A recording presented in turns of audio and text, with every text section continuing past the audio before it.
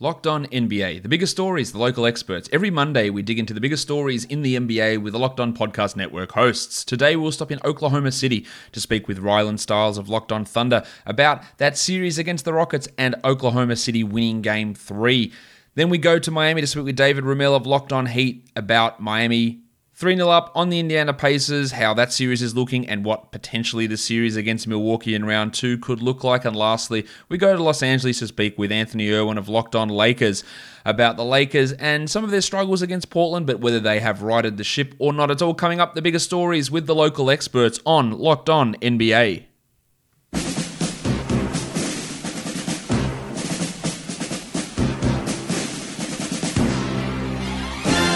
You are Locked On the NBA, part of the Locked On Podcast Network.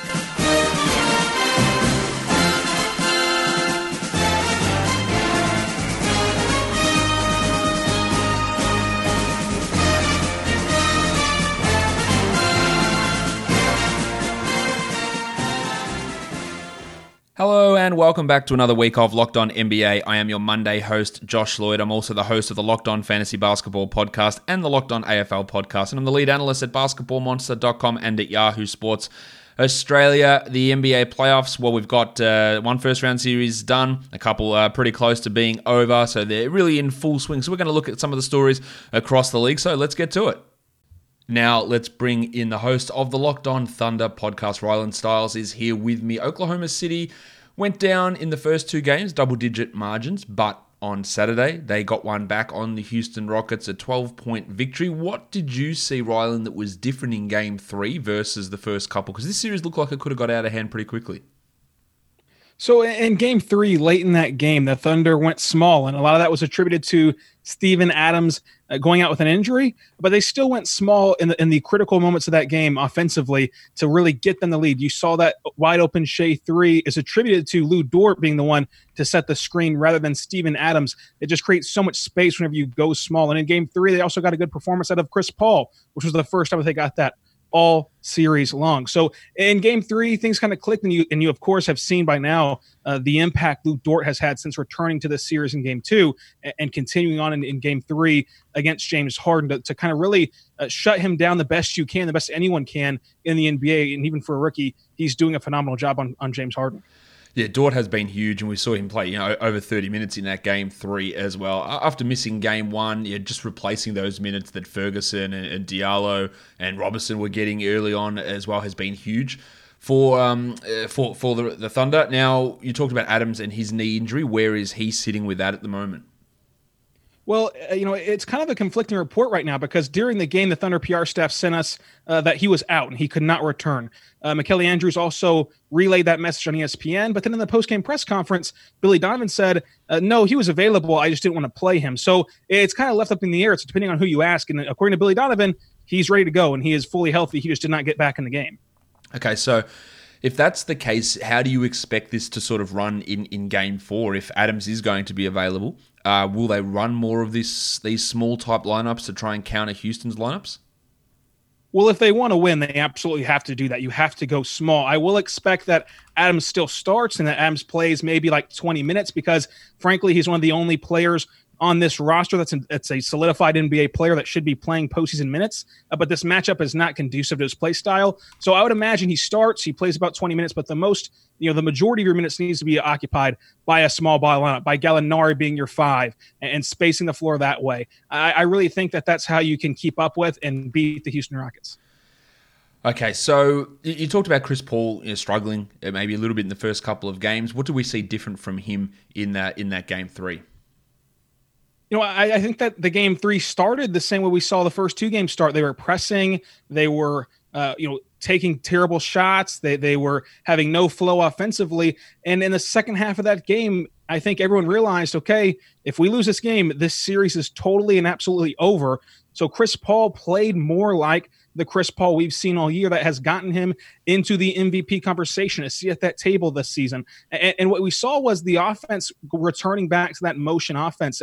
And maybe it was Chris Paul playing looser because he wasn't immediately shooting shots early in the shot clock that were contested and he had no business taking. They were really penetrating to the rim, which was a thing that they should have been doing all series long. They were, again, passing the ball more and not playing this ISO style hero ball between him and Dennis Schroeder. And that's what really unlocked this offense late in that game. You spoke about Schroeder. Of course, he missed nearly all of the bubble games due to the birth of his child. He's back. He's playing big minutes. This matchup, there's been criticisms of Schroeder that, I know the lineups with him and Paul and Gilgeous-Alexander all season have been really strong, but when he's been left to run the show by himself, it's been a struggle. Do you think that, he's played pretty well, had some big usage games as well here in this series, but I feel like this matchup against Houston is probably the best case scenario because of how small they go, allowing those 3-guard lineups to be out there a lot more for the Thunder.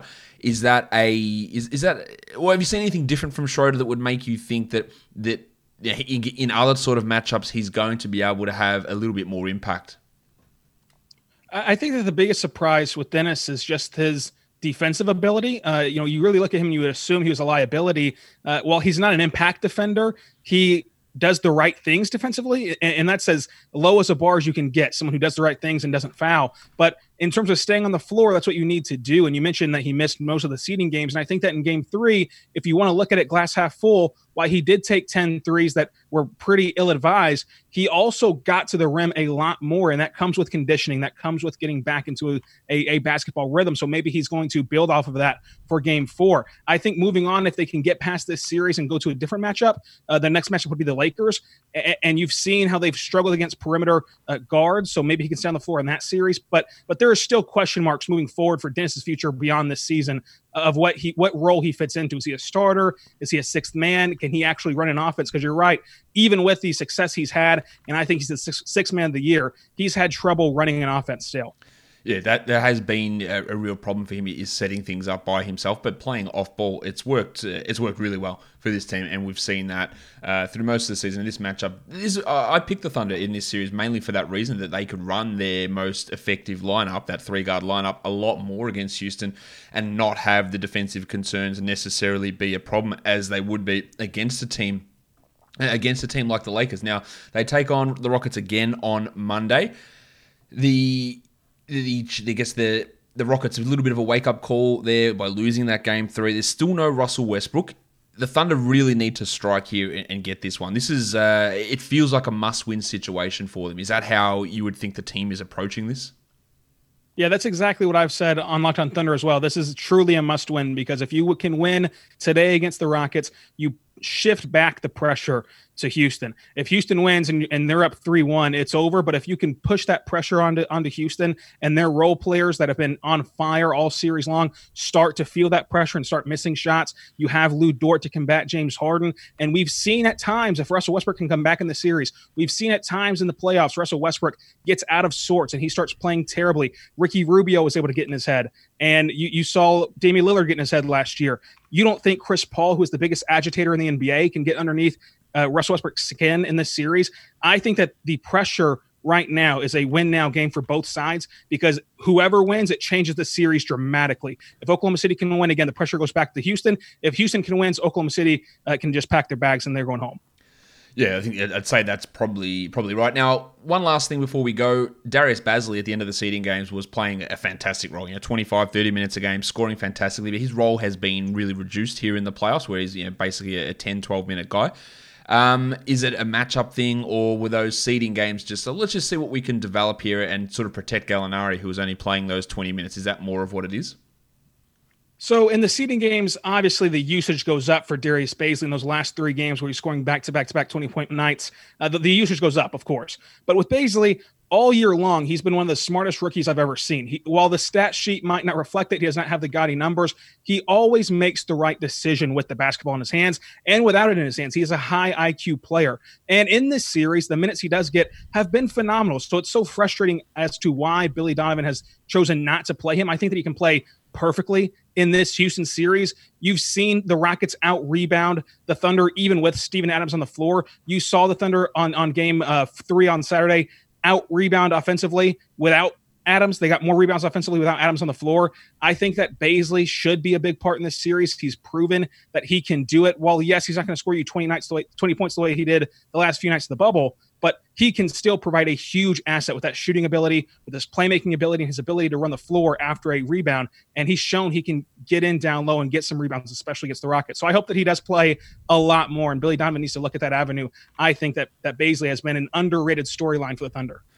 Well, Ryland, thank you for coming on Locked On NBA, talking about the Thunder. If you want to hear recaps of Game 4 and the rest of the series and the rest of any future series the Thunder may be in, go check out Locked On Thunder. Thank you for coming on Locked On NBA. Anytime. I appreciate it. We all know that there's so much stress around in the world, and it doesn't matter if you're a professional athlete, a stay-at-home parent, or if you spend 8 hours a day in an uncomfortable office chair. Everyone needs support to make it through the day. Luckily, our friends at CBD have an amazing duo that can help you relax, regroup, and recharge when life gets chaotic. CBD Freeze with Menthol is an award-winning product that offers instant cooling relief for muscles and joints in a convenient and easy-to-use roller or shareable squeeze tube. CBD Recover combines CBD with inflammation-fighting compounds like arnica and vitamin B6 to give you the support you need where it matters most, and to make it even easier to try this amazing duo of topicals and everything else CBD MD has to offer. They're offering all our listeners 25% off your next order when you use the promo code NBA at checkout. Once again, that's cbdmd.com. Promo code is NBA for 25% off your purchase of superior CBD oil products from CBD MD. Now we talk to the host of the Locked On Heat podcast. David Ramil is here with me. Miami with a commanding 3-0 lead over the Indiana Pacers, looking to wrap up the series on Monday. This series, David, to me, looked from the outside to really favor Miami, but I think they've been playing at a higher level than I expected in this series, and it's felt really comfortable through the 3 games so far. Yeah, I think that's a pretty fair assessment. They've been playing less than perfectly, and the talent disparity is such a wide one, with Domantas Sabonis being out and Jeremy Lamb, their top bench scorer, also being out for the season, that Miami can basically cruise through most of the game, playing at a mediocre level, and then just turn it up enough to distance themselves if Indiana ever threatens or gets closer, as they did in Game 3. And it still wasn't enough for Miami wound up just outpacing them and just being able to shoot so well from the perimeter and do everything that they possibly can to again seal the victory. There's been a little bit of a change in the rotation here. Kendrick Nunn out of the rotation, which is not really a surprise given the way that he was recovering from his COVID diagnosis in the bubble, and he struggled when he did play, and Goran Dragic seemingly completely rejuvenated. So there's been that change. There's also been the change where Tyler Hero is playing 30-plus minutes most nights and actually getting more minutes than Duncan Robinson on a nightly basis. The Nunn-Dragic one is pretty straightforward. We might get back to that in a second. But the Hero-Robinson one is interesting to me. What has Tyler Hero done? Because there was times, and we've talked about this in the past, that if they were going to look for someone who maybe had to be out of the rotation, maybe Hero was going to be that guard when everyone was fit and firing. But now he's playing 30 minutes a night, and he's a key part. He's playing backup point guard type minutes as well. What's been that change for Hero?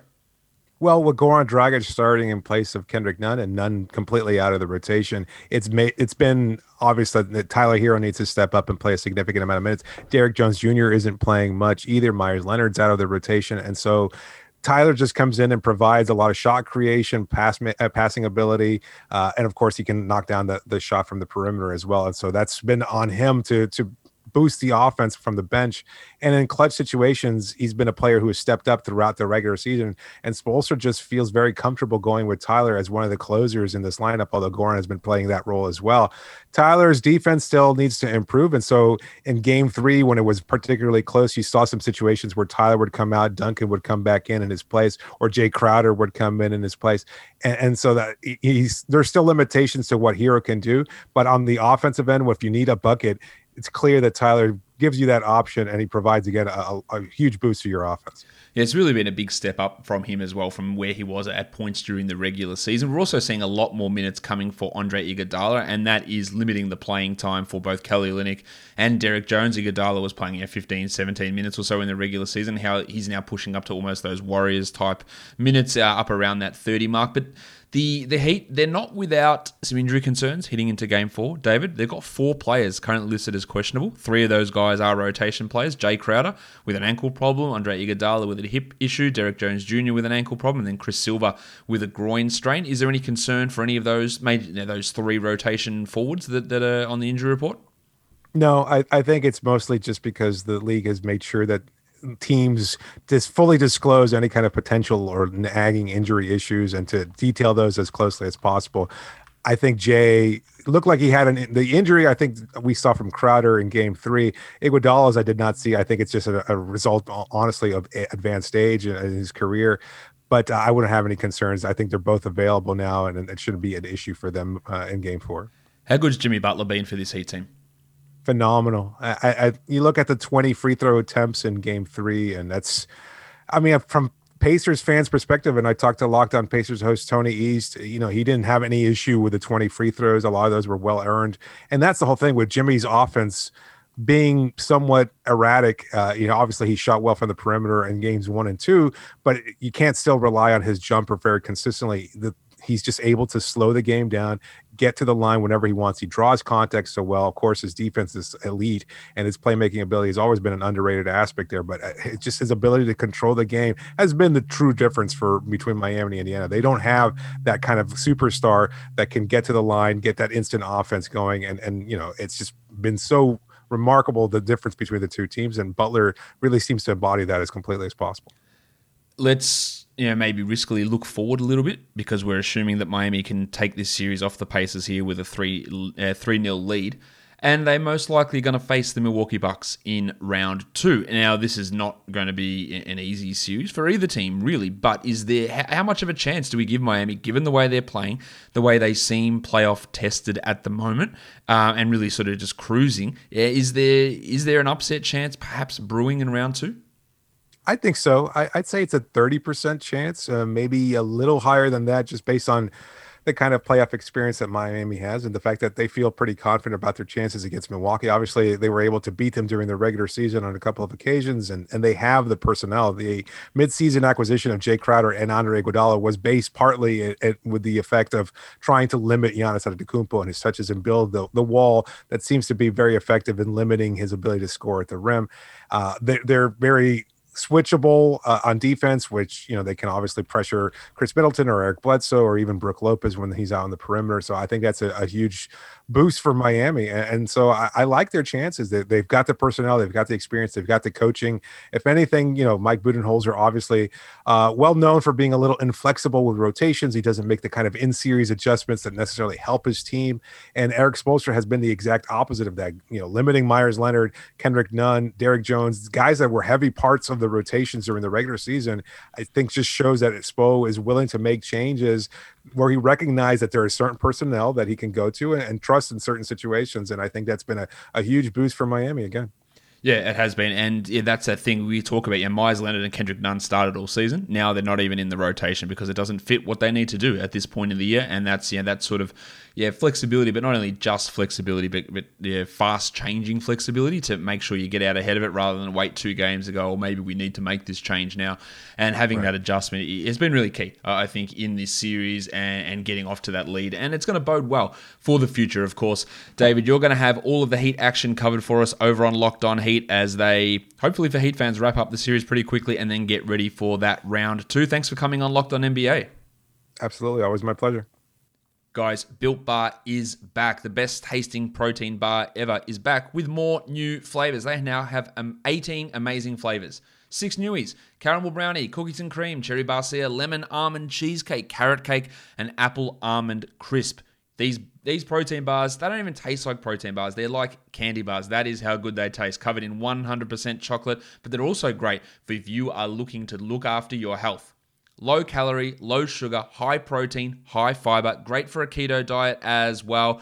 You can lose or maintain weight while indulging in a delicious treat. The coconut almond new flavor, 18 grams of protein, just 180 calories, and only 5 grams of sugar. That is fantastic. The cherry barcia bar, 17 grams of protein, 130 calories only. That is amazing with 4 grams of sugar.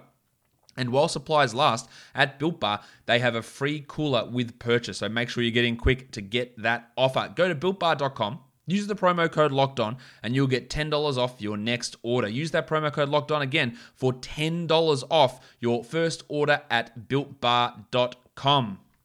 Now let's bring in the host of the Locked On Lakers podcast. Anthony Irwin is here with me. Anthony, Obviously, it wasn't a great start to things with the Lakers losing Game 1 against the Portland Trail Blazers, and they looked a little bit shaky in some of the seeding games. But how confident are you feeling at the moment? Do you think things are back on track? I mean, even in that first game, there should have been no Lakers fans really actually panicking from it, right? It's that, they were getting every shot that they wanted. Had something like 16 attempts in, putback situations, half of their percentage that they average in the regular season. I think they in the regular season they usually make those at about a 60%. About a third of those attempts in the game, they had wide open 3-pointers that just weren't falling, and then in the second, take those attempts and look significantly better. And then last game was win an ugly game, especially given the way is actually probably a really good thing for them to be in that. Obviously, it could be prettier.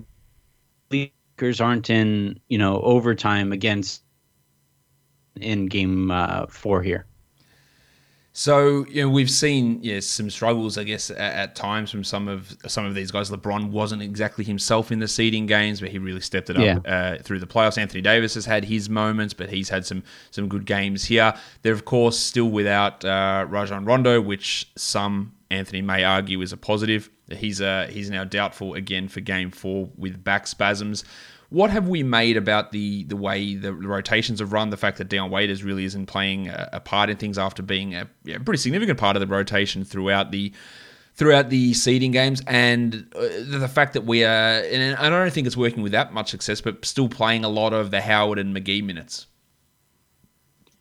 Well, I don't think I'll ever understand. To be completely honest, I think it's purely a chemistry thing. Vogel doesn't want to go away from him because of the concern that he might quit. He's already, it looked like earlier in the bubble he benched JaVale once. So, I think if you bench him one more time, if you send another message to him, you have to follow that up with legitimate action. And in this case, the legitimate action would be just taking him out of the rotation altogether. So I think we're about a step away from that. I just think like the sport of basketball has moved away from bigs like JaVale and two big lineups. You have all these teams running spread pick and roll systems, and if you are 7 feet tall and you can't move your feet to keep up with the Damian Lillards, the CJ McCollums, the Donovan Mitchells of this world, you don't really get to exist or play very often in these big playoff situations against all these teams that have made that system so hyper efficient. So I think as we go along, eventually we're probably going to see JaVale's time dwindle and Dwight get any minutes between the two of them that used to be shared between the two of them, and then AD playing the bulk of his minutes at the 5. Either that or the Lakers are just not equipped to beat teams that they're going to face in the playoffs. Yeah, I think that's a key thing. We're fairly confident they can handle Portland overall, but when you move forward, I'm not sure those lineups are going to necessarily be tenable. And I spoke just earlier with David on Locked On Heat about making adjustments early rather than waiting until you get into a hole to make those proactive decisions. And I think Vogel's got to really start considering that for this team. Kyle Kuzma was really good, I thought, in the seeding games. Like he looked to be an improved player, but his minutes have also dwindled, like low 20s in each of the last 2. How's he looked in these playoff games? It's weird. His minutes, I thought, should have done anything but dwindle based on how he played in those seeding games, like you said. And then, given the energy that he's bringing defensively, I think that he should probably get more minutes just in general that he's been getting. I think Marcus Morris Morris just seems to have the kind of attitude that you need to play in the playoffs. It's just a really gritty, in your face, yeah, I'm small, but F you kind of mentality. And I think LeBron really respects that. I think AD really respects that, and there's value in that for especially given what we just talked about with JaVale McGee. And I think Kuzma is still trying to prove his worth in that respect, and I think he's made strides there. But at the end of the day, when these games are win or go home kind of stuff, in these series, you can only lose 4 times, man. And the more that you lose in the first round here against the Blazers, the more tired you're going to be against Houston, who looks like a freaking juggernaut right now. The more tired you're going to be if you get through Houston to face the Clippers and then eventually the Bucks. So there's no real messing around here. And like you just said a second ago, it's not so much making adjustments to getting punched in the face. It's avoiding getting punched in the face and getting punched in the face. Yeah, look, it is going to be interesting to this team. Look, they haven't, and even the Bucks, they haven't really looked like the dominant 1 seeds so far. There's still time for that to get rectified, but there's obviously, it's not going to be a cakewalk, Anthony. I think people know that for the Lakers moving forward, and for any team really in this situation with so many teams showing out some good performances. We're going to have some really strong round 2s in these playoffs. It seems you're going to have all of the Lakers action covered for us over on Locked On Lakers, so thank you for coming on Locked On NBA with me. Anytime, man. Anytime. Thanks for having me. And that'll do it for today's episode of Locked On NBA. Make sure you are subscribing Apple Podcasts, Google Podcasts, Stitcher, and on Spotify, and go and give us a 5-star review on Apple Podcasts.